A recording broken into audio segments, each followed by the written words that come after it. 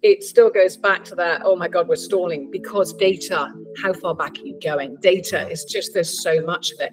The speed at which AI is evolving is impressive.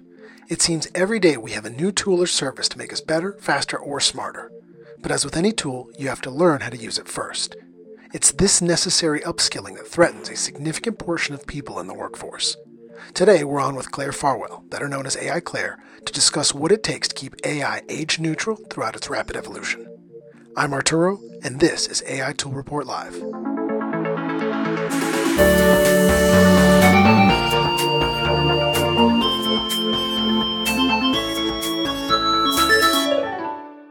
Okay, so we are here today with Claire Farwell. We are very excited to talk about AI and ageism. Don't like to beat around the bush. Claire, you've been everywhere from modeling to Mattel. You have lived the human experience. You've seen and done so much. And I would love to know, I want to dive right into how we are addressing ageism, because my 69-year-old father is very interested in how this podcast turns out. I love that. I remember you giving me that little brief. Hello, and really thank you so much for having me here. My goodness, I mean, there's so much to talk about, isn't there, in ageism? And obviously I've been around the block a few times in the 55 plus club. I can't believe it. I actually told my husband, who's younger than me, like nearly a decade, I said, I'm actually going to be 55 at Christmas. And he was just like, you know, I mean, like, it's a big number, right? You know, and we don't ever really talk about age. So, AI and ageism, you know, life and ageism, obviously, you know, the world that we live in right now is all sort of like, you know, AI is everywhere. There is, I think with AI right now and ageism, I think, and you know, the bias and diversity, we've got a chance, we've got a second chance, right? So if we're going to go and we're going to look at this data that we're building and putting, you know, so that we can, you know, put it across our companies, etc., we have the chance to start again, right? So we have the chance to put in and make sure that we address all of that. And as far as ageism, it's just, you know, like, there's so much to say about it, but there's so much that we can benefit from, and there's so much that we need to change. You know, the benefits or the problems that we could face are, you know, workforce displacement. I mean, you know, the displacement in AI and AI automation, that could be pretty bad. I could go on and on. Training and upskilling barriers, right? You know, what we think of us experienced people is, oh my God, it must be so outdated, you know, but everybody needs to upskill right now across the board, right? So those are some areas just to sort of kick it off. Yeah, it's a good point. And I think, so I was just in, we were speaking about LA before you started the call. I was just in LA a few days ago speaking at a conference. And one of the things that I shared is the last few months working in AI, I've been surprised with how much philosophy has started to creep into how we look at AI. Yes, data is important, period. But facing AI is very much facing a reflection of ourselves where, yes, an AI is biased. Why is it biased? Right? The data that we've put into it. Yes, AI is an ageist. It's just reflecting how we've interacted with our workforce, how we've interacted with our employees, with our training or non-training, as the case may be. So I think the question that I'm interested in is how, with your own experience, having had quite the gamut, right, with what you've done working in, you know, in Mattel and now as an AI educator, how do you see the problem being solved outside of the simple philosophical question of just be better people? Yeah, no, I mean, if you look at just even the fashion industry, right, it's like ageism is rife. Ageism is rife in advertising since forever. We've had so many different things happen, from the Me Too movement to, you know, all sorts of like supermodels coming back. And just like, hey, listen, I'm comfortable in my own skin. And I think everything that we've been through with this bloody pandemic, that just the eternal pandemic, has made us go and reflect. And we've had so much time to look at that and just go, I'm not putting up with this crap anymore. I like this. This is what I want to do. And then that has made us slow down in order to be able to go back and say, I want to do this, I want to do that. And that has helped people stand up for themselves, and whether it be ageism, obviously, just sort of go, hey, you know, all across the board, people can change the lives that they want to change, and do the right thing. And I think there's a huge part that it plays within that new sort of what I really want for myself. Yeah. So when we talk about the two, I mumble on. so when we a few weeks ago, actually our inaugural episode was with the US's Equal Employment Opportunity Commissioner, Keith Sonderling. And he brought up an interesting point where ageism is a factor, right? When we look at employment law, we look at how employees and employers will be dealing with AI in the future. But there's another side to it, right? Where you have this kind of middle ground of employee that's not paid as much as the old heads that are going to get cut, right? But they're also a little bit trained enough where the young people are kind of like, we don't really need you. Now, the problem with cutting that side is now we've just undone a decade of DEI work. Right. So you've got these young people that haven't quite acclimated to a company. We don't want to waste time training you. We can train these middle people that are the sweet spot.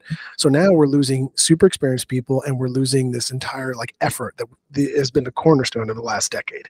So as an AI educator, as you're looking into the future now, in the next 2 to 5 years, which is, I think, going to be the major kind of snowball effect that we'll see in AI, what is your approach? How are you addressing, what is your approach to looking at kind of your crystal ball, saying, what do I need to do? What are the pieces I need to put in place to get ahead of the speed of AI?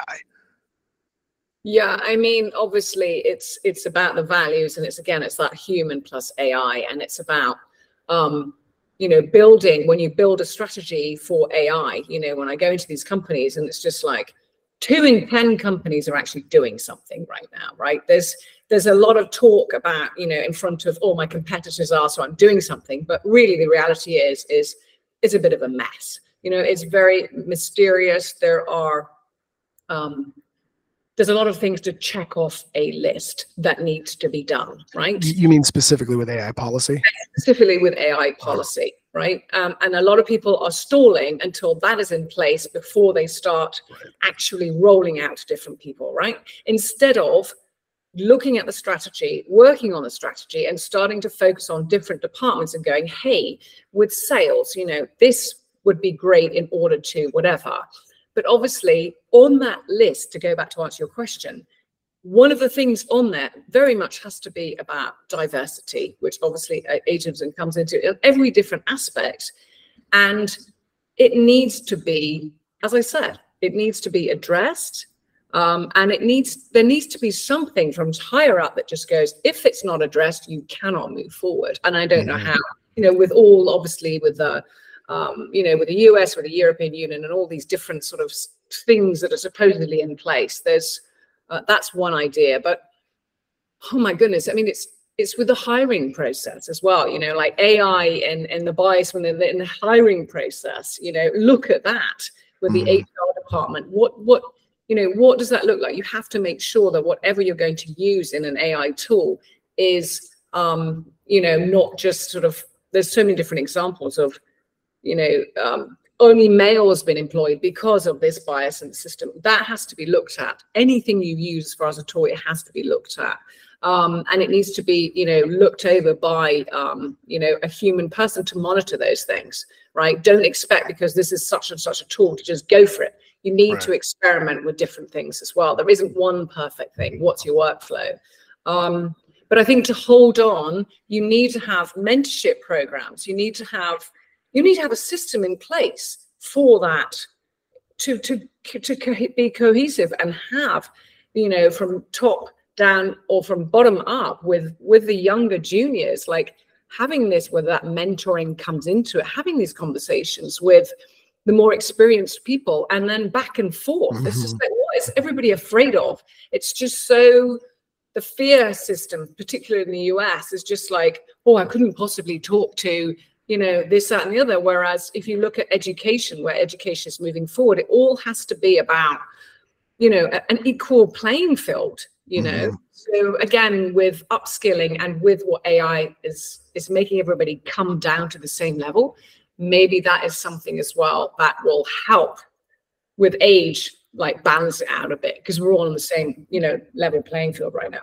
Yeah, and you remind me of a really interesting point that was brought up at one of the talks at the conference I was just at, where basically an algorithm was being used to choose an employee to hire out of any number of resumes.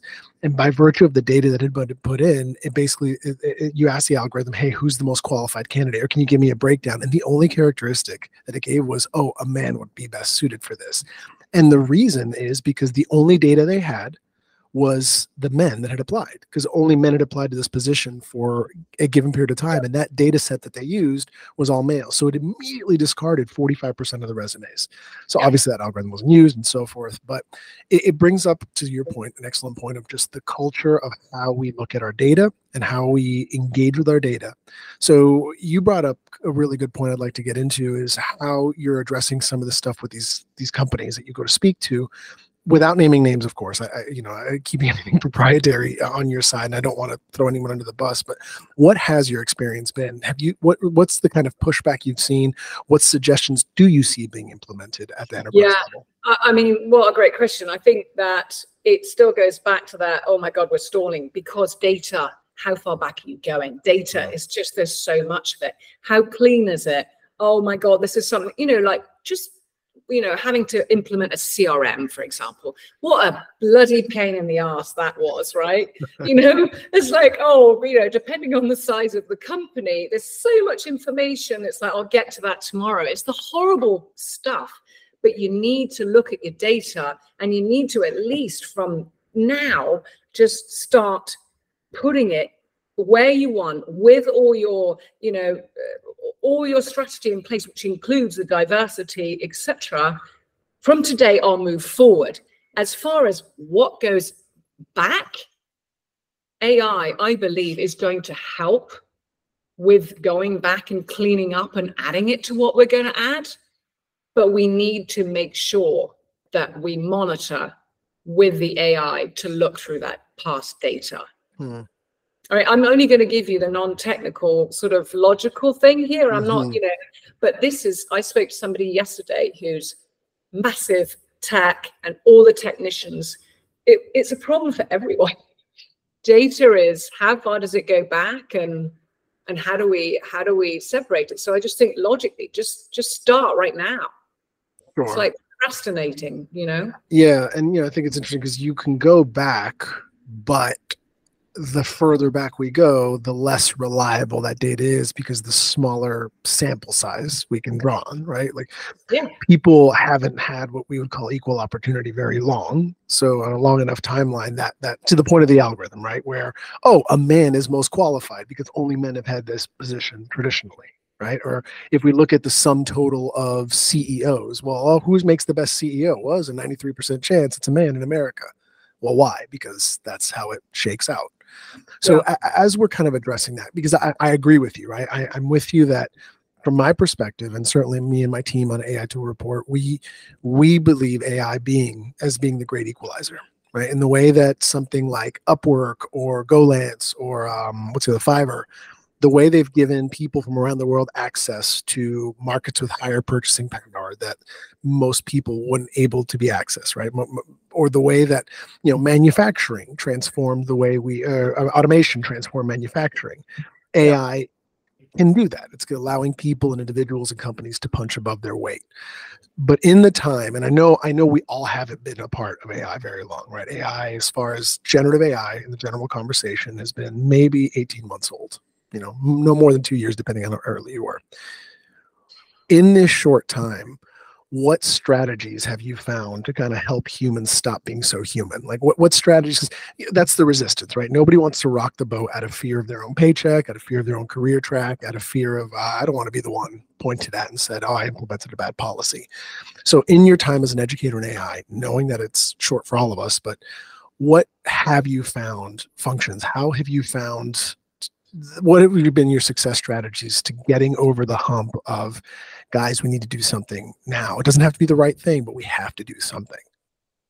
Well, I mean, just addressing the whole thing from the beginning, right? You go in and it's just like me going in and, just being me, we'll change something without even me opening my mouth. But, it's really, really simple, and it needs to be explained simply that, it is the second chance, that, diversity, the DEI officers, if you're lucky enough to have a DEI officer, that's a bloody good start, right? Because a lot of companies, depending on, where we're at, laying off people, whatever, again, it just, those people don't exist. But I believe that, when they pick somebody, as part of the AI strategy, who is in charge of this on behalf of this department in order to be able to implement all of this and spread to the team, right? And that has to happen. And all of that comes with, and these are the things that you need to be looking for.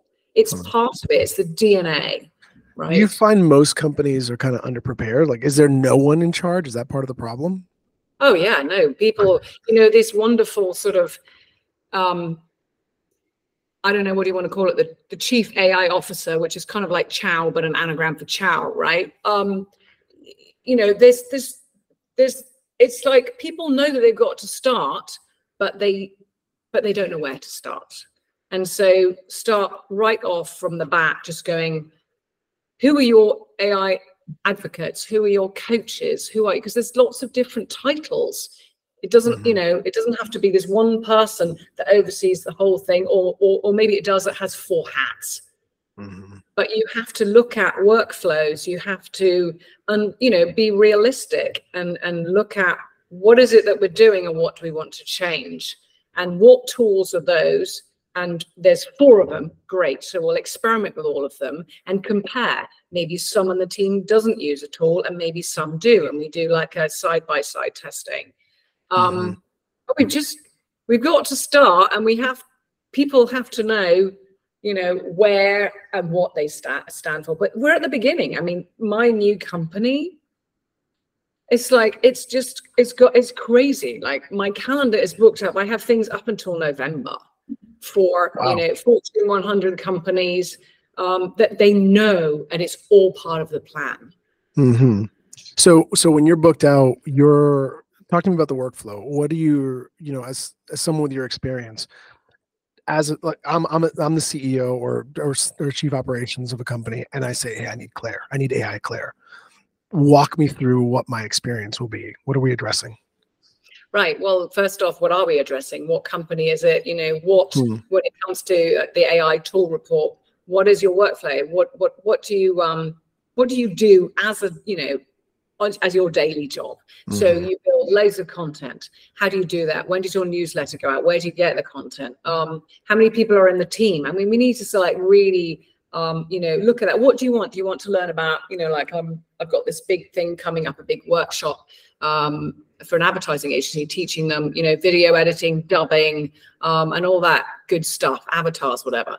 But you need to first off give them the fundamentals, right? Because put everybody on the same page without this boring technical jargon of, the history of AI or whatever. It's just like, let's just get right to it, nuts and bolts of this is what's going on in MarTech right now, marketing technology, right? This is the overview. And I know that, they've come to me and they've gone, listen, we need to address this because this is what we really want to be doing. And then I just break it up and then we just go through it and I provide those tools, and then I give them resources at the end of it that they need to go away with.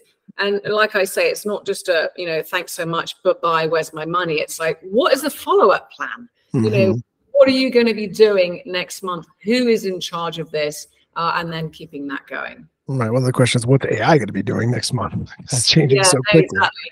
I mean, it's just absolutely crazy how everything is moving obviously so fast, and and I think that's what people are just like, oh God, I don't know where to start.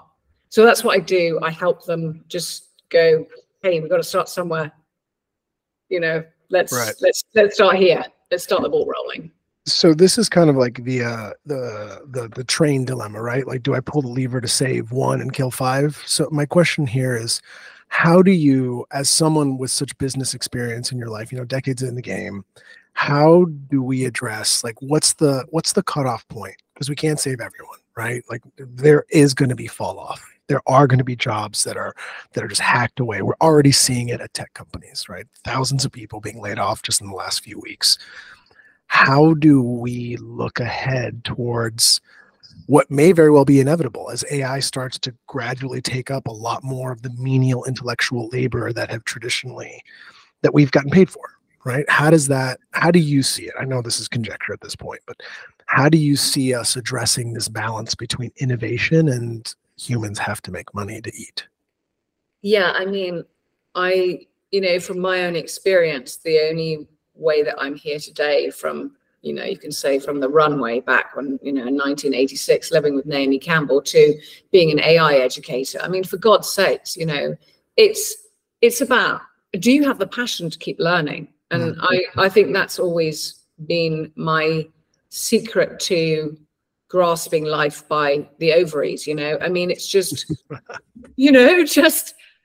we've only got one life. So the curiosity of learning, obviously, with what that entails with AI, is it's going to be everywhere. So, I mean, it's really exciting. So start learning, take it. And there will be plenty of jobs for everyone. Our life is going to be more enriched. Let's think of the positive side of it, and let's not all go be, scaredy cats because we think that life is, just going to end or I'm going to lose my job. No, just take it and learn some of it and go with it. Yeah, I agree. It's harder for me to accept, perhaps because I live in the US and it is more cutthroat than I care to even think about. Right. But it's very hard. I think what AI is going to lead us to is the inevitable conversation that's pretty polarizing here of universal basic income. I think that's an important question that will have to be addressed at some point, at least stateside, because as increasingly large percentages of jobs that have traditionally been held by humans start being absorbed by AI. And a great example was I was at the airport and I walked by an Amazon Basics store. And I don't know if you've seen these, but there's like a till to walk in, like almost like subway gates where you sign in. I don't know. I didn't try it, so I didn't see it, but it's clear like you kind of put your payment information because it just says grab and go. So you'll take whatever you want from there. And when you walk out, it presumably just charges you. So that right there, I've never seen that before. Not effective enough to be like commercially available, right? So I saw that, and that's kind of like the harbinger, right? Okay, we don't even need a person to watch the store anymore, right? We don't need a person to deliver food because there's drones at the mall near me that will take it within a certain distance. Little wheeled drones that are adorable. My kids love. So I think it's harder for me to wrap my head around, like, yeah, just educate yourself, because it does seem to me that there is an inevitable hard squeeze coming, but being educated will certainly increase your chances. A lot less. Absolutely. I mean, there's that old saying, that I'm not even going to do it because everyone knows what it is. Just start learning AI. Do you know what I mean? Right. It's like we've already used that expression so much. How did you fall into it? What was your own journey like? Oh, no, it's crazy. By the way, I just wanted to say before I forget, because I keep wanting to do this every single time, I'm the first female that you've had and the first person, I think, over 55 on this podcast. Possibly over 55. Definitely the first female. The first female. And I because I listened or I looked back at everything. So I just wanted to say, whoa, I'm so glad to represent, in two areas, right? It's thrilling. And I think it speaks really well to what we were discussing at the lack of representation, right? And in fact, today I'm recording my second female. And that's taken me, 3 months of planning to get into this and get someone on board. And I assure you, so I won't do the typical thing of like, I'm a dude and I'm an ally. I am, but I don't want to go down that road. But it is important to me, right, that we get voices, that we get people in there. And I think this is part of why I said that AI has forced me to reflect on how the philosophy portion of how we interact with data and our world at large, because I do have a dearth of people in my contacts and my availability where are the females in AI in my network, or where are, the people of color, or where are the people of other cultures that aren't directly working for me through Upwork or Fiverr. Right. And that's an uncomfortable conversation with myself to have, but it has been eye-opening in the sense of like, yeah, where is it? Where are they? Sounds like you've got another female, but if you want another Rolodex of, other wonderful, wonderful people, then you can always ask me too. What was I going to say? I also am, and I'm going to answer your question that you asked me, I'm also the events coordinator for Women in AI, which is 13,000 members in 100 and something countries, for Spain. So I've got an awful lot that I'm trying to deal with there as well, with like February the 11th, Women and Girls in Science Day, and trying to sort of put all these different schools and all this together, and this events online and whatever. But to answer your question, which was, what was your question again? Why did I get here? How did I get here? Yes. Well, it's been a lot of life before here, fortunately, but it really is about wanting to keep learning. And I was in EdTech for the last 3 or 4 years. I fell upon it because I wanted to do an MBA, and I thought, well, I'm not going to spend, silly amounts of money and time. I did this alternative MBA. I worked for this EdTech company. I, opened up the UK and the US and, sold all these programs and this, that, and the other. Met this other woman who was an ambassador for students in Florida. Actually, I'd never met her. It was just online. Then we met in Miami, and she said, you've got to come and work with me, which was MIA, which is a global AI school, right? It was sort of emerging tech, and I'm like, no, AI school. And so I was supposed to build out all the sales strategy. But then me being me and always having this holistic overview of having had my own companies without sort of stomping my foot and, being like a sport brat, I was like, what's going on? What is this? What's the community look like? Who, this, that, and the other. Long story short, I ended up falling madly for AI and all the creative aspect, going bonkers for all these AI tools and just building and comparing. And then would I lead the Global AI Leadership Program and talk about these AI tools? And I had so much fun with it because I have decades of experience working for Mattel, for example, when I go in and talk about toys or Barbie or Hot Wheels, and they give me reams and reams of script, and I'm supposed to, entertain them, because I'm not the marketing people, because they generally go on about all their sort of statistics and the jargon, and I'm not the salesperson that generally, hey, buy this, buy this. There's this sort of neutral person in the middle, me, that comes in and makes it entertaining. And obviously I'm not going to get too technical because I never do, and everybody has fun. So that's how I am now, an AI educator, teaching AI, making it fun and simple, because that's the only way I know how. That's awesome. And it is fun, and it can be simple. And the best part about it is you get confused, you just ask the thing. Hello. Tell you, right? I am particularly interested in, I don't want, this is like a whole other line of conversation that I don't want to start now because I don't want to dilute this one or the next one, but I would actually be very, very interested in doing a future episode where we kind of discuss AI and, I don't want to say feminism, AI and females. And as a dad, right? So I have girl, boy, girl. And my 2 older ones, their personalities are starting to come out. My youngest is still 2, so she's kind of getting into it. But my wife and I are pretty careful about not doing too much of pressuring of, like, let them be their stuff. We're not, we try to strike a balance. What's been striking to me and shocking is just how much of what we consider traditionally gendered behavior is kind of natural in our kids. And specifically the thing of where my older girl is very much a perfectionist, and my boy will throw himself in, give it a shot, and whatever, damn the torpedoes.